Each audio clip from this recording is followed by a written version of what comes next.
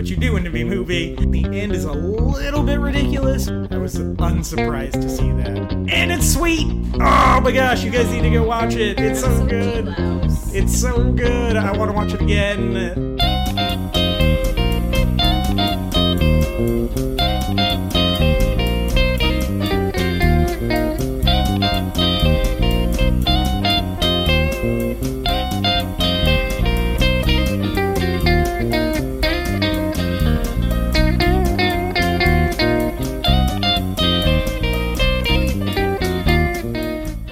Hello, weary internet travelers. I feel much better about that take. And welcome once again to the Before and After Show. As always, I'm your co-host, MJ Smith. Hi, I'm your other co-host, Ryan Buell. And this week we're here to talk about After Pete's Dragon. Ryan, you and I have coordinated shirts to be very green. Very green. In honor of Elliot, I assume. Yes, oh yeah, that's how it worked out. Yep. And but before we get into that, let's talk about what we've been watching this week. Except this week's going to be a little bit different because I feel like we have a lot of conversationing to do. That's a word. And the reason I want to camp out kind of on one movie specifically that you saw, yes, sir. I've seen the movie as well, is you loved Suicide Squad. You didn't like Suicide Squad. Yeah. You loved Suicide Squad. That was the text message that I got when I said, what did you think of Suicide Squad? You said, I loved it. So I kind of want to get into the meat and potatoes of that. Okay. If I'm being too harsh, let me know, because I did hate the movie. That's totally fine, brother. So yeah, just let me know why you like this piece of trash. Why I like the movie did everything I wanted it to do. Okay. Namely, it made me care about the characters, which Dawn of Justice didn't. Mm-hmm. There wasn't enough of that emotional connection to them. I'm already heavily invested in Harley Quinn. That's a rather large part of my personal life because that's what the characters of Deadpool and Harley Quinn I use to help propose to my wife. So she's already kind of set up to, be important to me. And I thought Margot Robbie did a fantastic job as that. I thought Will Smith nailed it as Deadshot. I laughed. I teared up at certain different points. Is it a perfect movie? I'm more than willing to concede no. I know Lisa definitely agreed with a lot of reviews. I think with you guys, the beginning is really choppy and fast. And I can definitely see the hand of Warner Brothers in that it was not as good as it probably should have been if they had let David Ayers do what he does best. Yeah, if they were to get him final cut. Yeah, if they would have let him have that and not try and do this damage control because of all the bad reviews for Dawn of Justice. But I loved it. I thought it was just a fun movie. Like I said, I really cared about the characters, and like the one scene that started me on the tearing up part is where Batman catches Deadshot. Oh yeah, and the interchange, like the David Ayers did a fantastic job of setting up characters, and to me, the plot, whatever, the plot is the plot, but for me, it was about the character's journey, and I thought that was nailed perfectly. Okay. To my perspective. For every character, or maybe not every character. I mean, Captain Boomerang was just there, but I loved his character, and I love the cameo of the Flash because that ties into the comics. So my comic love, and also I think the characters being done fairly well, made me love it. And I don't do this in movies, but my fist was pumping at certain points. Like there was a line said in the movie. That is a line I live by, which is where they're at the bar scene. Uh-huh. And Harley Quinn is going on a rant after Diablo has given his whole spiel. And she says the line, normal is a setting on a dryer. Oh. Which then she cuts to in another scene where what she really wants, and But that's a phrase I've lived my entire life by. My mom preached that to me, and that's what I firmly believe. There is no such thing as normal. And that just hit home for me. So I don't know. Hopefully that explains. I'm more than willing to answer any other questions. But. Yeah, I do. I have some questions about it. And one of the things is I knew I was going to like talking to you about it because you're not going to blindly love it, as you didn't love Dawn of Justice, and you're kind of predisposed to love that a little bit too. I wanted to love that movie, but yeah, I actually think I liked it a little bit more than you did. You did. And I knew you would have a good reason for liking the movie. That's part of why I picked you to be on the show. I've never disagreed with you on something, but you haven't had a good argument as to why.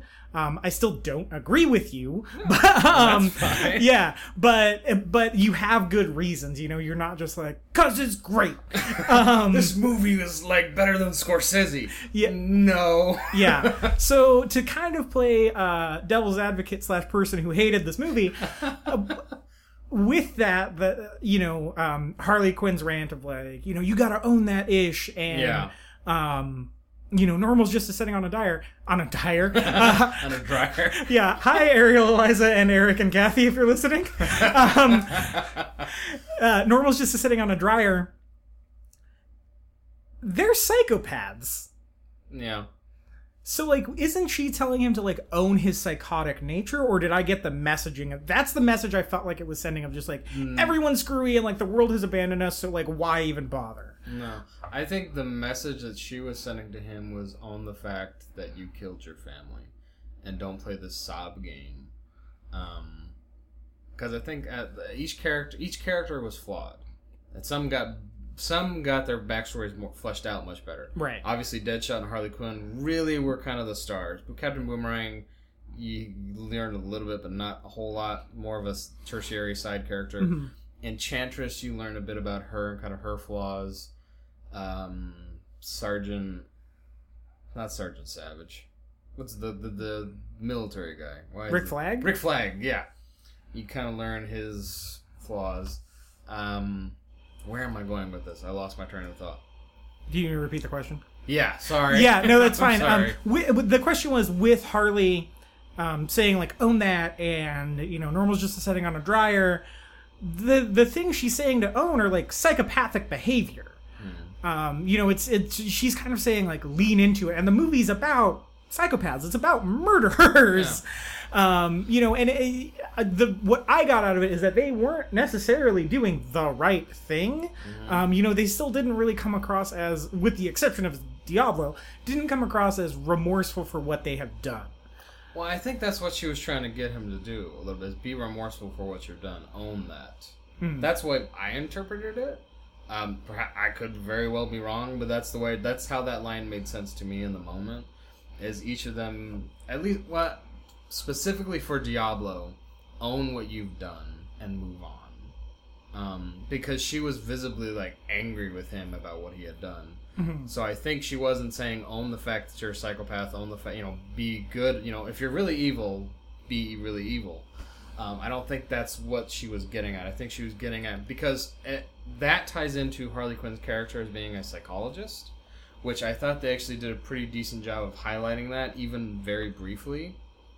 The particular scene I'm thinking about is when they're in the staircase, and she has a quick interchange between her and Deadshot, and she says something like, you're a classic sociopath. I mean, just that moment of clarity, which ties back, to the comics, where she does have these moments of remembering that she is a psychologist, she is a therapist. She may be bat crap crazy, but that's still part of her psyche. Yeah, pardon the pun.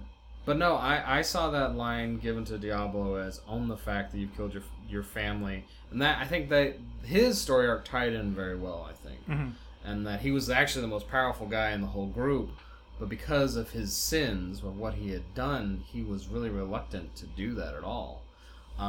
I thought they did a really great translation, and he's a fairly new character. He was only created for the New 52 Suicide Squad, but I really loved his story arc, and I thought Deadshot was well done, and yeah. What did you think about Jared Leto? I thought he was good. I need to see more before I make a final judgment. Like I some parts were kind of weird, and some parts was like, okay, he's a serviceable Joker. Yeah. But I can't. There's not enough of him for me to be like make a solid. He's amazing, or I hated him. Like he was just there, and he did good. Like he felt menacing. You bought the relationship between him and Harley Quinn. But right now I can't make a solid judgment. And I saw an interview with Jared Leto, and they said they cut a lot of the Joker Harley Quinn stuff out. So I'm curious to see if like the Blu-ray director's cut might have more for us to kind of give a more solid opinion about him. Yeah, I agree with that for sure. I had one other question, and I am failing to remember it. Oh gosh, what was it? It was about the movie as a whole.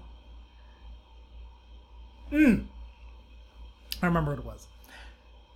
So it sounds like if you've read the comics, you kind of will understand the movie a little bit more. And yeah, I think if you already have a love for the characters and you know a bit of their history, you will appreciate it more. But I can also see your side of things about a movie you shouldn't have to have a backstory. That's exactly where I was going with it. Which I can appreciate that. I can appreciate people being like, well, I have not read any of the Suicide Squad stuff. A good movie should get me there. Yeah. And did that movie do that? Not necessarily. But again, I blame that on Warner Brothers. I think if David Ayers had been able to have full reign and not have them like, you need to fix this, I think it would have been better.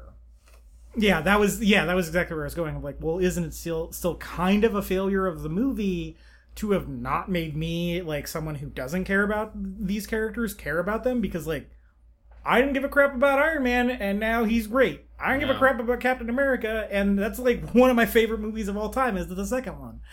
And one of my favorite movies of this year is the third one, you know? Yeah.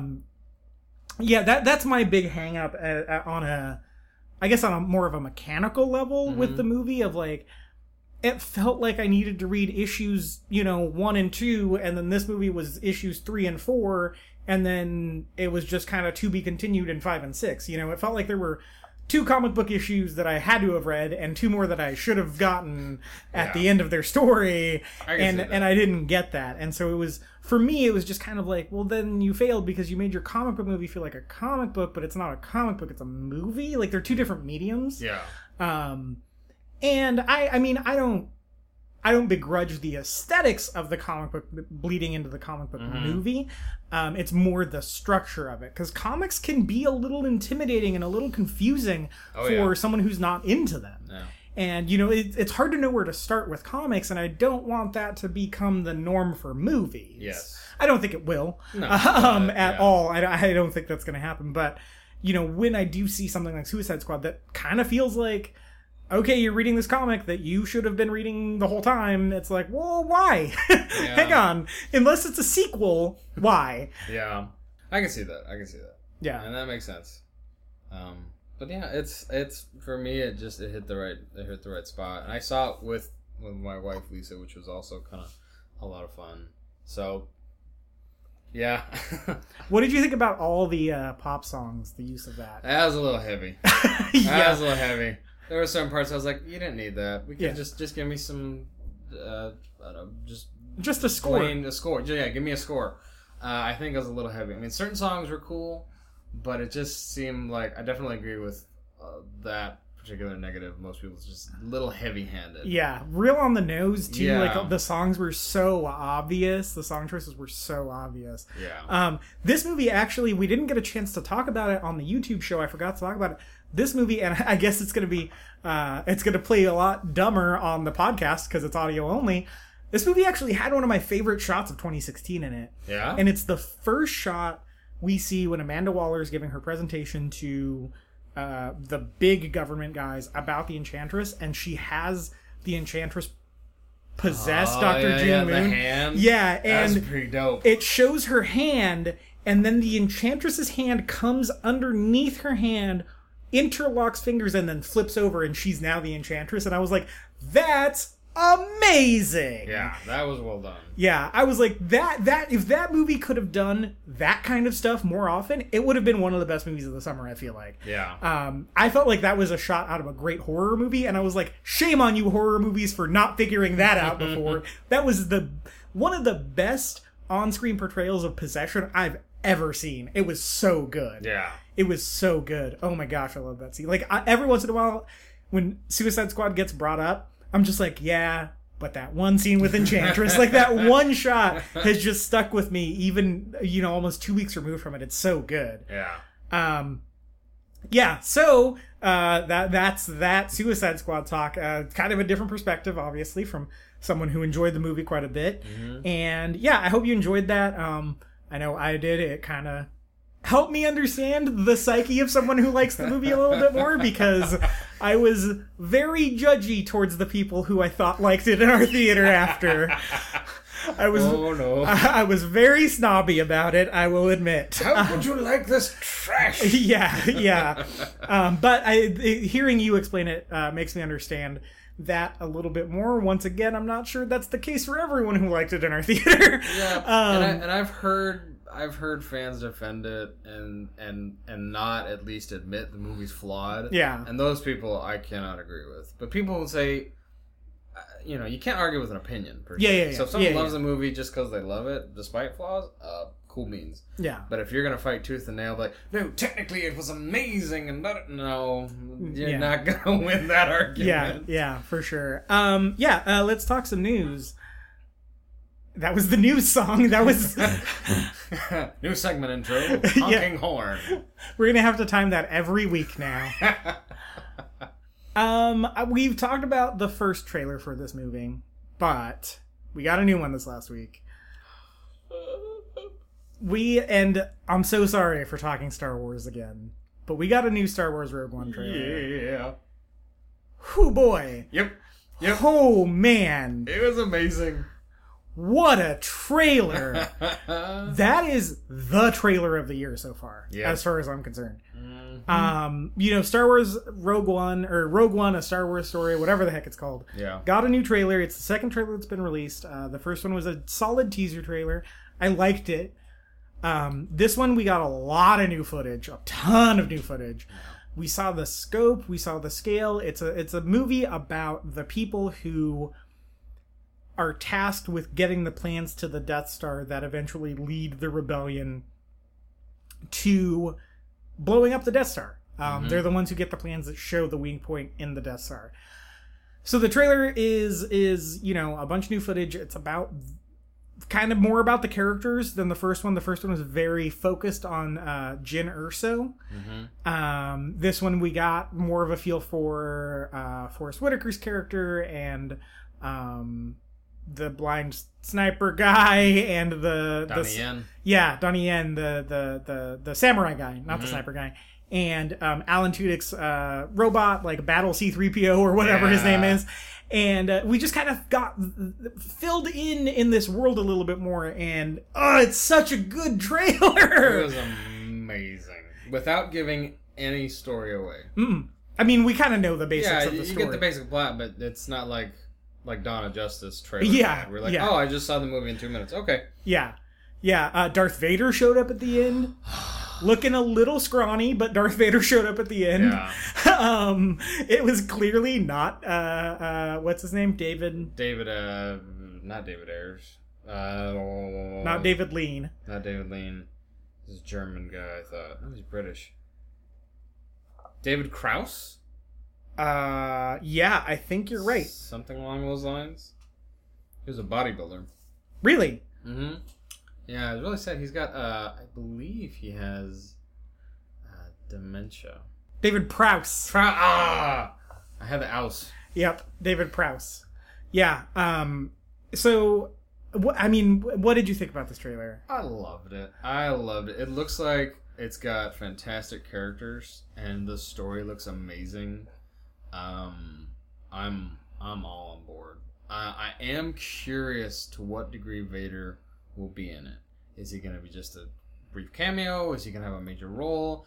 And theory I have in my head is, are they going to get the guy that everybody hated who played Anakin? Oh, Hayden Christensen? Yeah. Is he going to wear the suit? Are they just going to get a big bulky guy and James Earl Jones, which pretty much that's all you need. Yeah.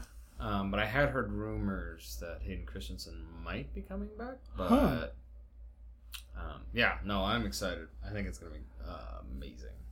Yeah, the scope of this movie looks so big as far as, it's kind of a smaller story. But as far as the scale of these ships is huge and it looks, it looks like something you need to see on a big screen. It looks very much intended for as big of a screen as possible. It looks great.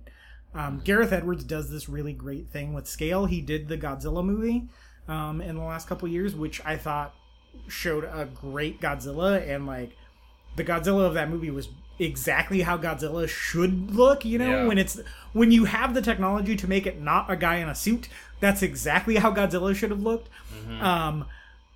It has a great shot of the Death Star upside down because there's no up and down in space. Yeah. And there's a couple shots in Force Awakens that do that too, and those are my favorite shots in that. I like it when space photography realizes that there's no directions in space. And so people were like, how are these on the Death Star upside down? Like, I saw a couple of memes that were like, about that upside down Death Star, and it showed the shot of in the movie where it was, quote, upside down, and then it showed the people like in the Death Star, and it was just an upside down picture of people in the Death Star. And it was like, no, that's not how it works. Like, there's no directions in space. That's all manufactured gravity, dummies. Yeah. And so, yeah, I loved it. There's that great shot of Jyn Erso walking towards the TIE fighter. That's amazing. Yeah. There's that shot of that like crazy desert landscape with the Star Destroyers over it. The action looks super well shot. I am so on board for this movie. Yeah. And, I'm on record as not loving The Force Awakens, as are you a little bit. Yeah, I like it, but it's not. I'm way more excited for this than I was for Force Awakens. Ever was for Force Awakens. Even when they announced it, I was like, oh cool, Star Wars is coming back. And like I was excited obviously because I love Star Wars. Yeah. And then it came out and I was like, that was all right. And then stuff with this came along and I was like, okay, like it kind of, I feel like it almost ruins the magic a little bit to have a Star Wars movie every year.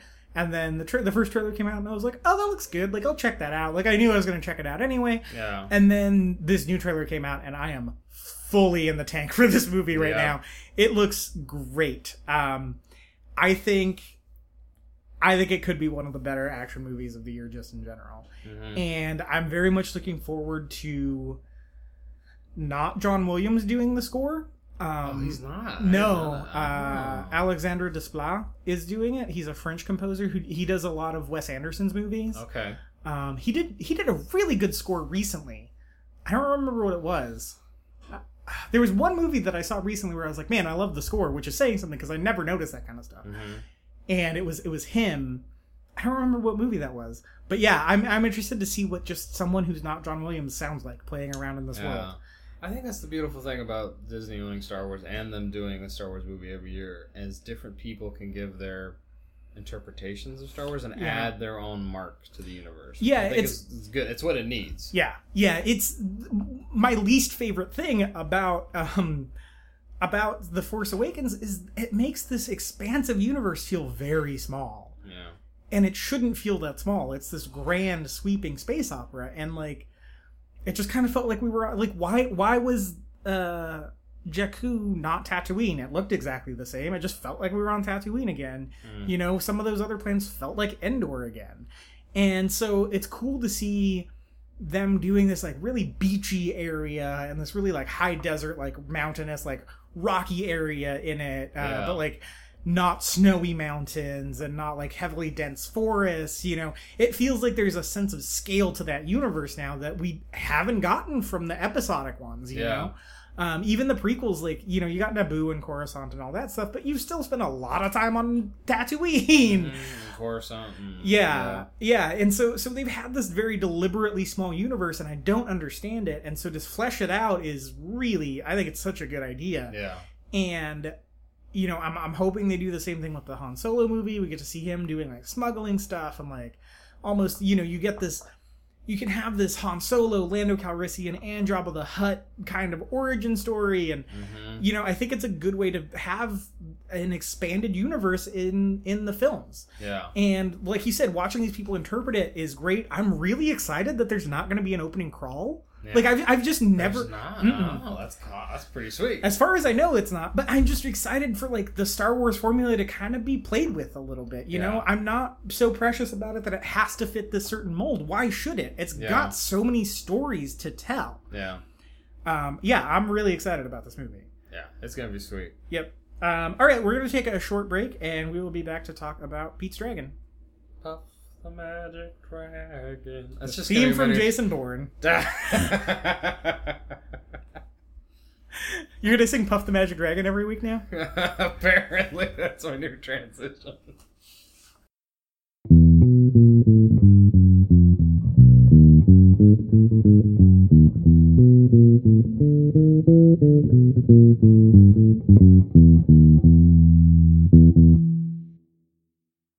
And we're back.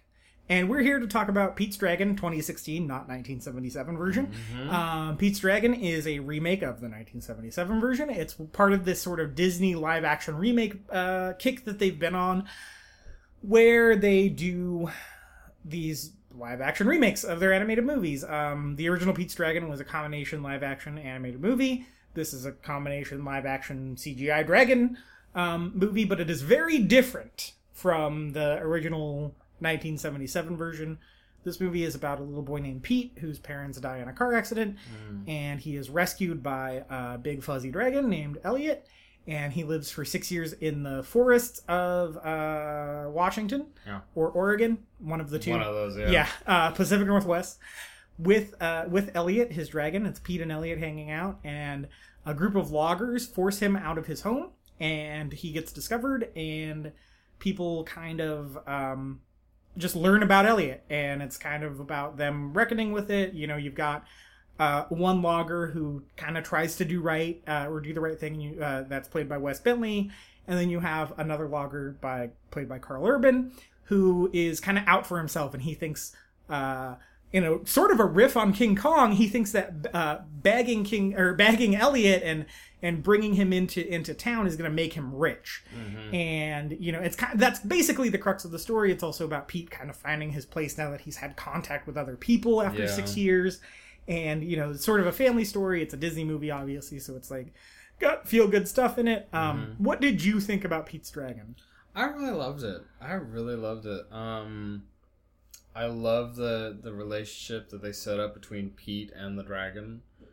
It very much fit, like we talked about last time, but the boy and his dog kind of mentality and that kind of a story. It really did that well. The parents' death scene was a little... Yeah. Like, this is just for the movie. This is just a plot point. Let's move on. Like, I felt like most movies I can suspend disbelief and say, okay, for the sake of the plot, let's move this along. But at that point, I just thought, his parents just died when he really just grabbed that, like, well, I'm going into the woods. Yeah, it was weird because it spent a lot of time on that, and like a lot of time leading up to it, and then when it actually happened, it didn't spend nearly enough time dwelling on it. Yeah.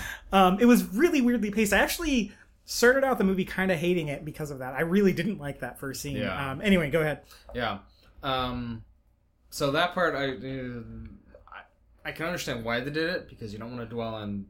That's heavy death right there. Right. And this is a family film. So I understand why they kind of had to gloss over it, just to be like, okay, now he's alone in the woods. But once he meets Elliot and that whole scene, that's when the movie really began for me. I was like, okay, I'm down. You've got my attention. You're pulling on my heartstrings. Like the animation they gave Elliot, and even the little boy that played younger Pete. Oh yeah, was just beautiful. I mean, especially when the wolves are surrounding him, and then Elliot kind of comes out to save him, and then he looks at him and says, "Are you gonna hurt me? Are you?" I don't remember what he says to him, but something along those lines. Are you gonna hurt me? Eat me? I think. Yeah. He says. And then Elliot's face is just like, I wouldn't eat you. And then just that love, when he lovingly pushes the backpack towards him, and then just this relationship is established. And then I love just the imagery of Elliot holding him in his arms and then flying up. Just that beautiful picture of a protector just caring for this child that he's now kind of inherited. And I was on board from that moment on. I was like, okay, I'm good. Give me more Pete and Elliot and I'll be happy. Yeah. And almost any other time where it wasn't Pete and Elliot, I was like, no, take me back to there. Robert Redford in the movie. Did you like him in that? Robert Redford's the man. Yeah. And I love Robert Redford, and I thought he was really good in this movie. Although I thought he made some choices with the way he decided to deliver his dialogue. Yeah. He would run together his words in a very strange way. Yeah. And it was really odd. It didn't... There were a couple moments where it brought me out of the movie. Yeah, see, to me, it didn't feel like this is this character. It just felt like, oh, it's Robert Redford and he's reading lines. Yeah. So it didn't click with me, his character. Any moment he was in it, the movie went down for me. You know what? I really liked it because he was clearly having a good time. Yeah. And it made me happy that he was just like enjoying himself. It felt like every time he was like, I shall show the world whimsy like the likes of which have never been seen by man before. He was just magic. Yeah, he was so whimsical in the movie. And he was just like, I glint to 11. Like he was becoming a whimsy Super Saiyan in this movie. And I was on board with that. I was like, you know what? You've been around long enough. Go for it, Robert Redford. Carl Urban, I actually didn't like in the movie. Oh, you didn't like his character? No. I didn't think he had a whole lot to do. I mean, yeah. He played the antagonist, but not really. Like, he wasn't like a bad guy. Like, I didn't hate his character. I didn't like his performance in it. Yeah. I thought it was kind of wooden. I thought it was like Bones without the Southern charm a little bit, you know? Yeah, I can see that. Yeah, I was like, I don't really care about you either way. Yeah. So, which it's funny because I found out recently my wife is not the hugest Carl Urban fan, and I love Carl Urban. I love some Carl Urban. But yeah, I was probably the most disappointed by him because I was expecting the most from him because I love Carl Urban. And he was just kind of there. Like, I felt like he was just kind of like, will this get me a Dredd sequel? Like it seems like that's how he chooses roles lately. Yeah, he has really campaigned. I actually watched that today. Oh, I love that movie. But anyways, yeah, and so yeah, I liked the movie. I thought the movie was pretty good. It's a little slow, and it's got this. It did this weird thing that I think a couple other kids movies have done this year. In that, I don't know how much kids would like this movie. Some of the kids in my screening were getting restless, and I was like, I can't blame you, man. Like, I felt the same way about the BFG. Like, I think it's a good movie. I think it's a well-made movie. I think it's a well-acted movie. I think there's a lot thematically going on.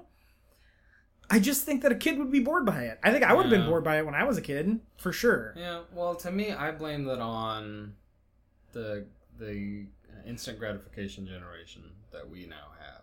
Which is why most of the kid movies we have are like a bajillion miles a minute. And there's always got to be action happening every 3 seconds because you got to keep the kids' attention. Because if you don't, they're going to be on their iPhone looking at YouTube.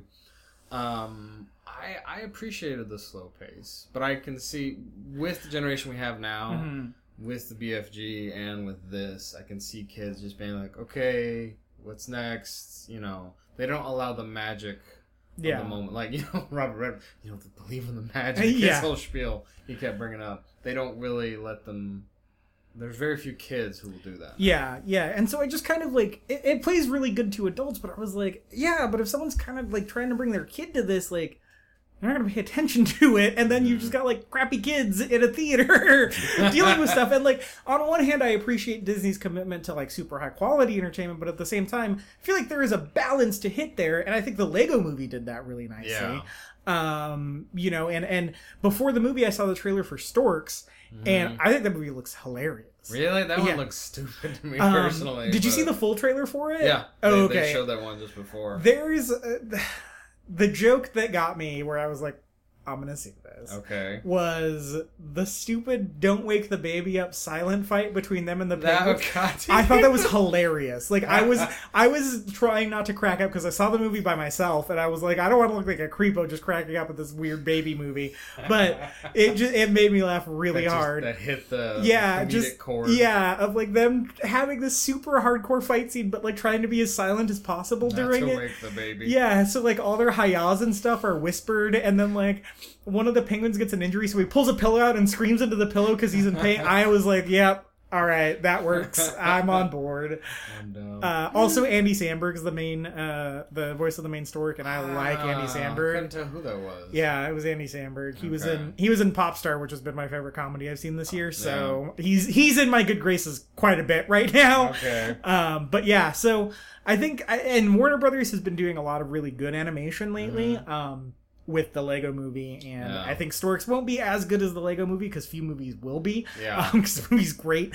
I think it'll be really funny. I think Lego Batman looks hysterically funny. Yeah. And so I think Warner Brothers is hitting that balance really well. Disney, they're opting for this this more classical style, which I get and I like, but having to sit through that and the BFG in the same summer, it was like, what are you doing? It almost feels like and they don't have to. They don't have to care about their box office this summer because they had such a strong opening to the year and they're going to have a strong closing to the year with Rogue One and Doctor Strange kind of bookending that. But it just felt, and it's not like they weren't committed to the quality of the movie. It just felt like they knew this was, these movies were a little bit gentler. And so they released them during the summer, which you don't really think about.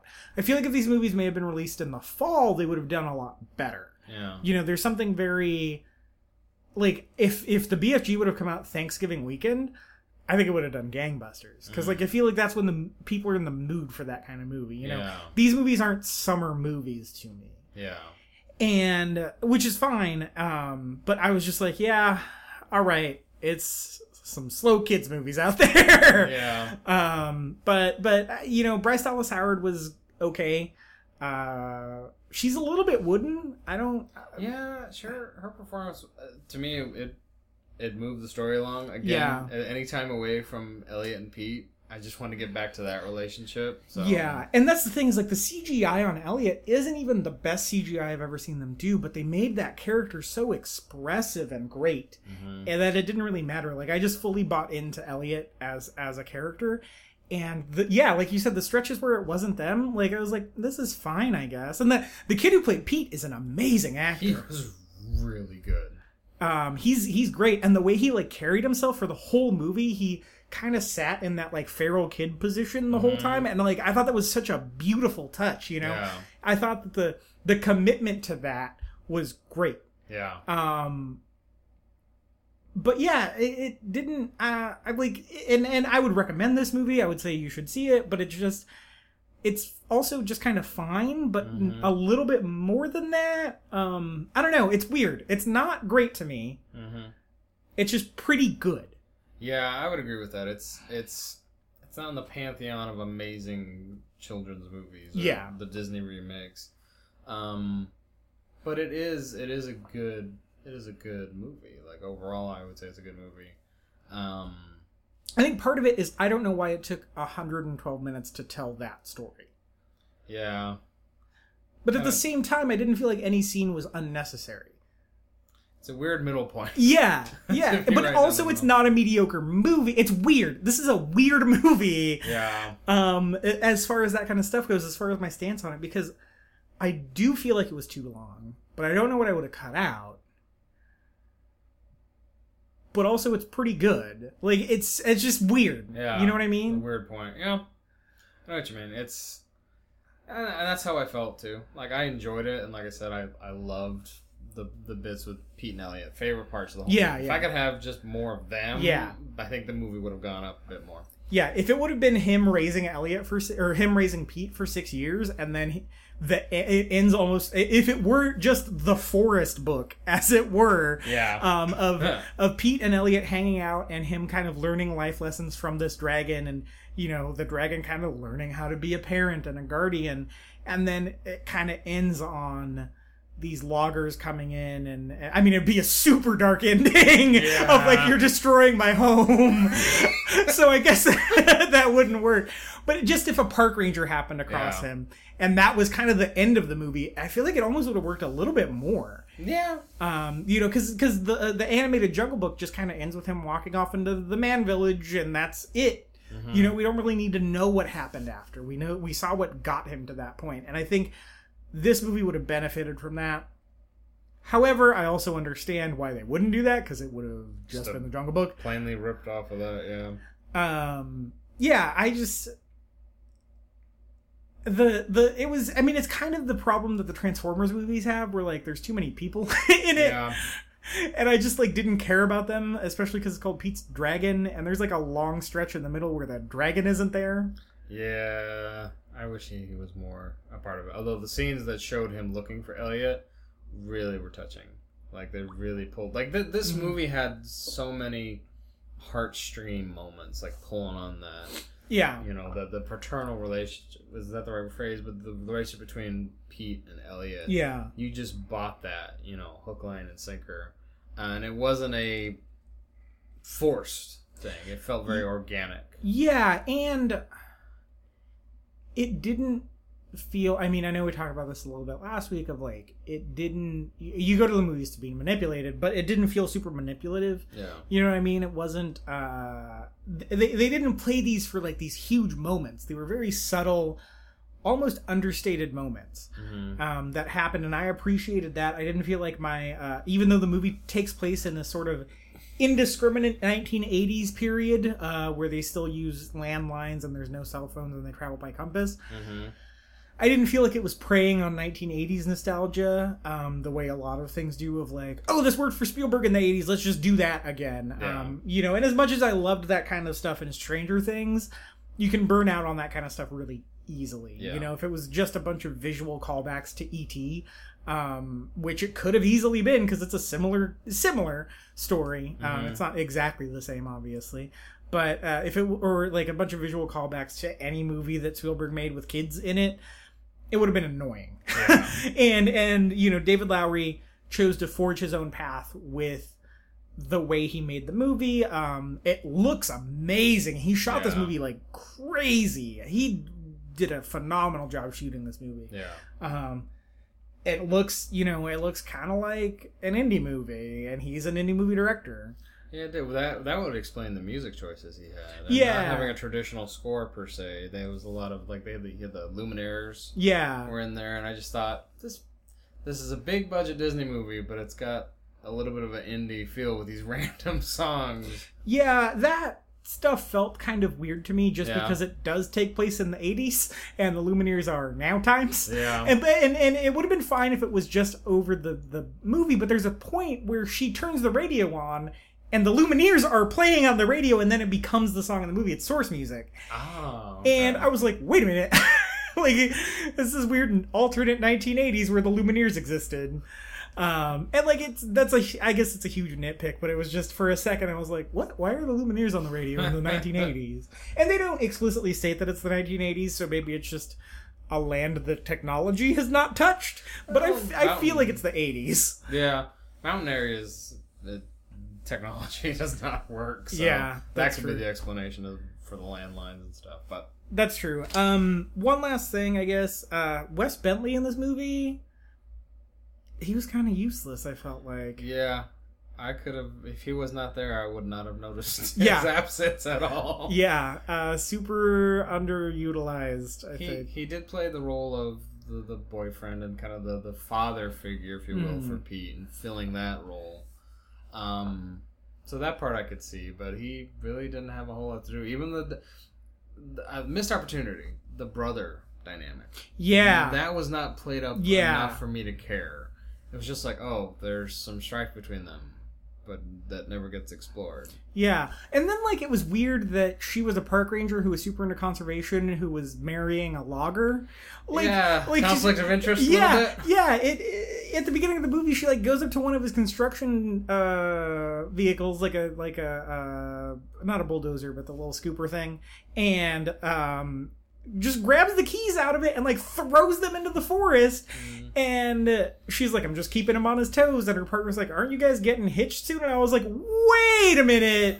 You're super into conserving this forest, but you're dating the man responsible for destroying it? Why? Yeah. That would be like if you were a pacifist and you were super into James Bond. You know what I mean? Like, if you were like, I want to marry James Bond. It's like, that man's a professional hitman. Yeah. That's it. He's just a hitman with a contract from the government. License to kill. Yeah, exactly. And it just, like, that whole relationship from the get-go, I was like, why? Why are you a couple? Yeah. You're so at odds with each other in your professional lives, and you're both clearly very dedicated to your professional lives. No. Why would you make the decision to be in a relationship? Because I don't know if I could separate that from my spouse.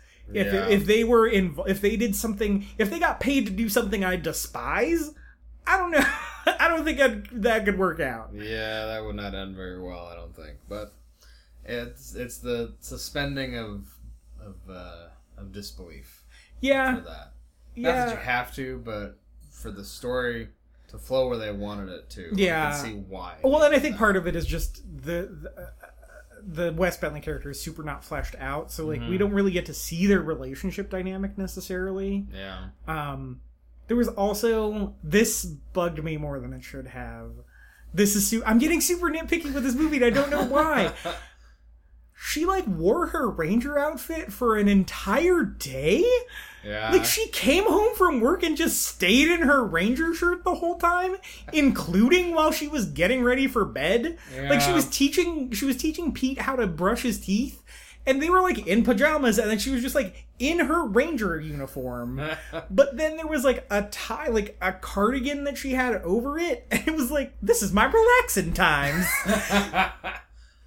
And I was like, what? Why are you wearing that? Maybe that's because this I wasn't super clear on, but I guess she was living there with the guy? Or was she living with her dad? I wasn't clear on where her home was. Yeah, so that's I just assumed she just stayed in her gear because she hadn't changed. She hadn't changed yet. Yeah. So unless that was not the case. Maybe they didn't do a good job explaining it, because then she does go visit her dad like immediately after that. Yeah. I was just like, this is weird. Well, she also, the beginning of the movie, she's leaving his house. Yeah. So where the heck does she live? She's just a transient. That's the untold darker story they couldn't tell. Just a leaf on the wind, baby. She's just a vagabond until she gets married. That's hilarious. What did you think about the little girl? I thought the actress, she was good. I could see she was the catalyst for the events that transpired. I kind of middle of the road for me. What did you think of her? She's a good little actress. I think they did this annoying thing where she was too wise for her age, which I don't really like. I'm not super into.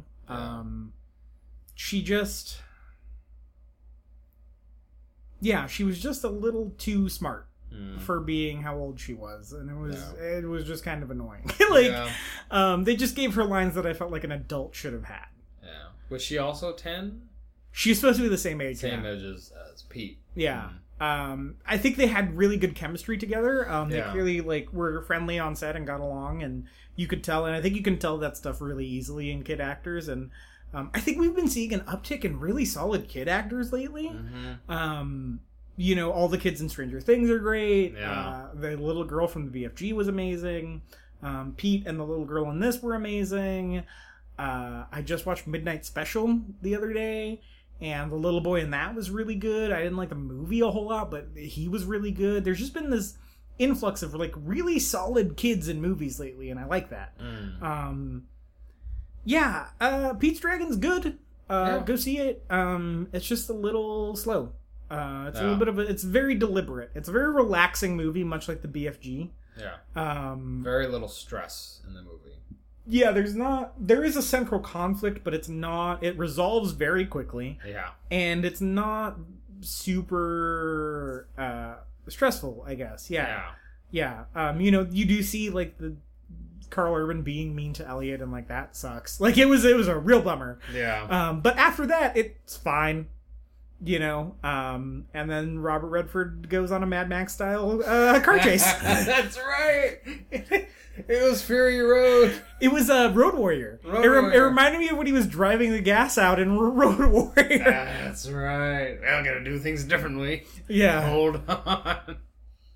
What'd you think of the fire breathing scene? I know we're kind of closing out. But... Yeah. So the climax of the movie is that Elliot gets tranked by Carl Urban and taken back to their logging facility, and much like King Kong, he's like, this is my ticket to fame and fortune and riches and all this, which I guess fortune and riches are the same thing. Yeah. And And then Robert Redford and the kids kind of Elliot has stealth mode, and he can become invisible, and so he becomes invisible because he's too groggy from the tranquilizers to fly. And so they drive him out on this flatbed truck. It becomes this big car chase scene, and then Elliot finally is able to fly, and he ends up getting very angry at humans, understandably at this point. Mm-hmm. And he flies up on top of this bridge and he breathes fire onto the concrete and actually endangers the lives of Bryce Dallas Howard and Wes Bentley, and then he saves them and all's good in the world. And I liked that scene quite a bit. I thought it really did a lot to characterize Elliot, especially because he doesn't have words. He's not a talking dragon, you know? And I think it did. I think it was a really good shortcut to convey his feelings in that scene, and it didn't feel forced. All the decisions in this movie feel very organic, which is one of the positives of it. You know, it was you weren't on Elliot's side. Like, you knew what he was doing was wrong, because it kind of felt like you were the pet owner of Elliot. You know, or like you knew what he was doing was wrong, but you also kind of got where he was coming from. Like, I'd be pretty pissed too. Yeah. I've been chained down, I've been drugged, and you're trying to take my companion away. Yeah, you're trying to take my friend away.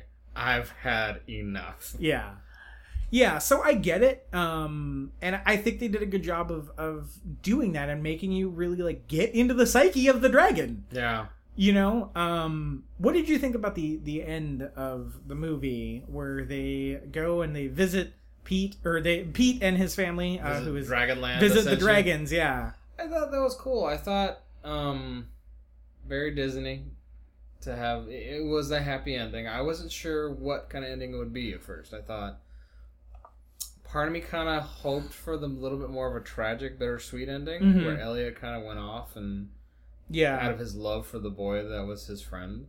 But this was a sweeter ending where Pete found his family and Elliot found his. Yes. So it kind of completed that circle, because that's how the movie began. The puppy had lost his family, and the Pete in the storybook had lost his. And so at the end of our movie/storybook, they both are reunited with, families. And so I thought that was a nice way to kind of wrap it up. Yeah, I agree. And I do agree that I was a little bit hoping that it would be... not like we talked about last week. Like, I didn't hope that Elliot died at the end, but I was kind of hoping like it would be like, oh, I've seen you through this season of your life. Yeah. Kind of almost like this metaphor for marriage a little bit, even though Pete's obviously still a child and he's being raised by these new people, but like, for the most part, Elliot has raised Pete, and, he's married him off to a different family now. And it's not, I mean, we're both married and we have not lost contact with our parents. Yeah. Obviously, that's not how that works. It's not just like, well, see you later.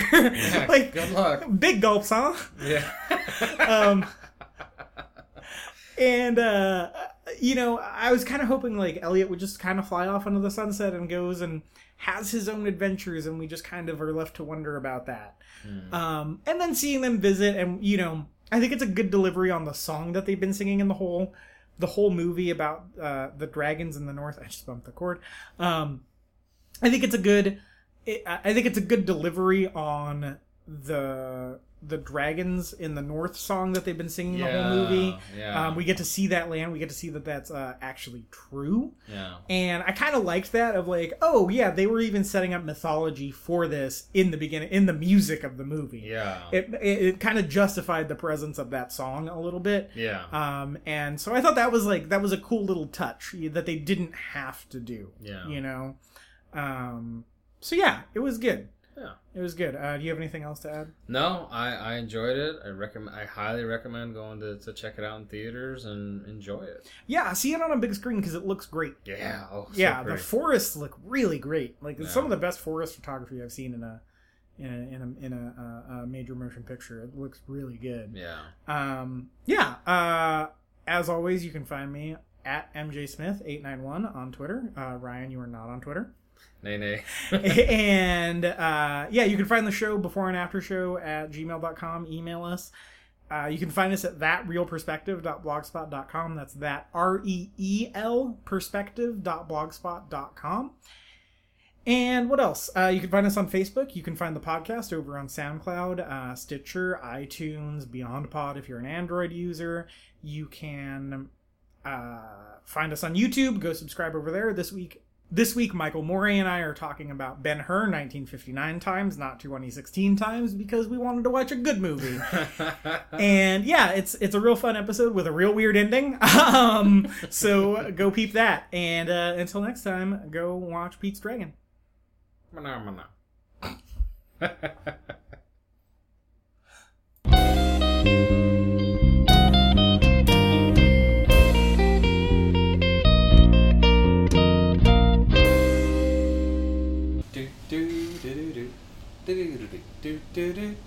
Reconnaissance.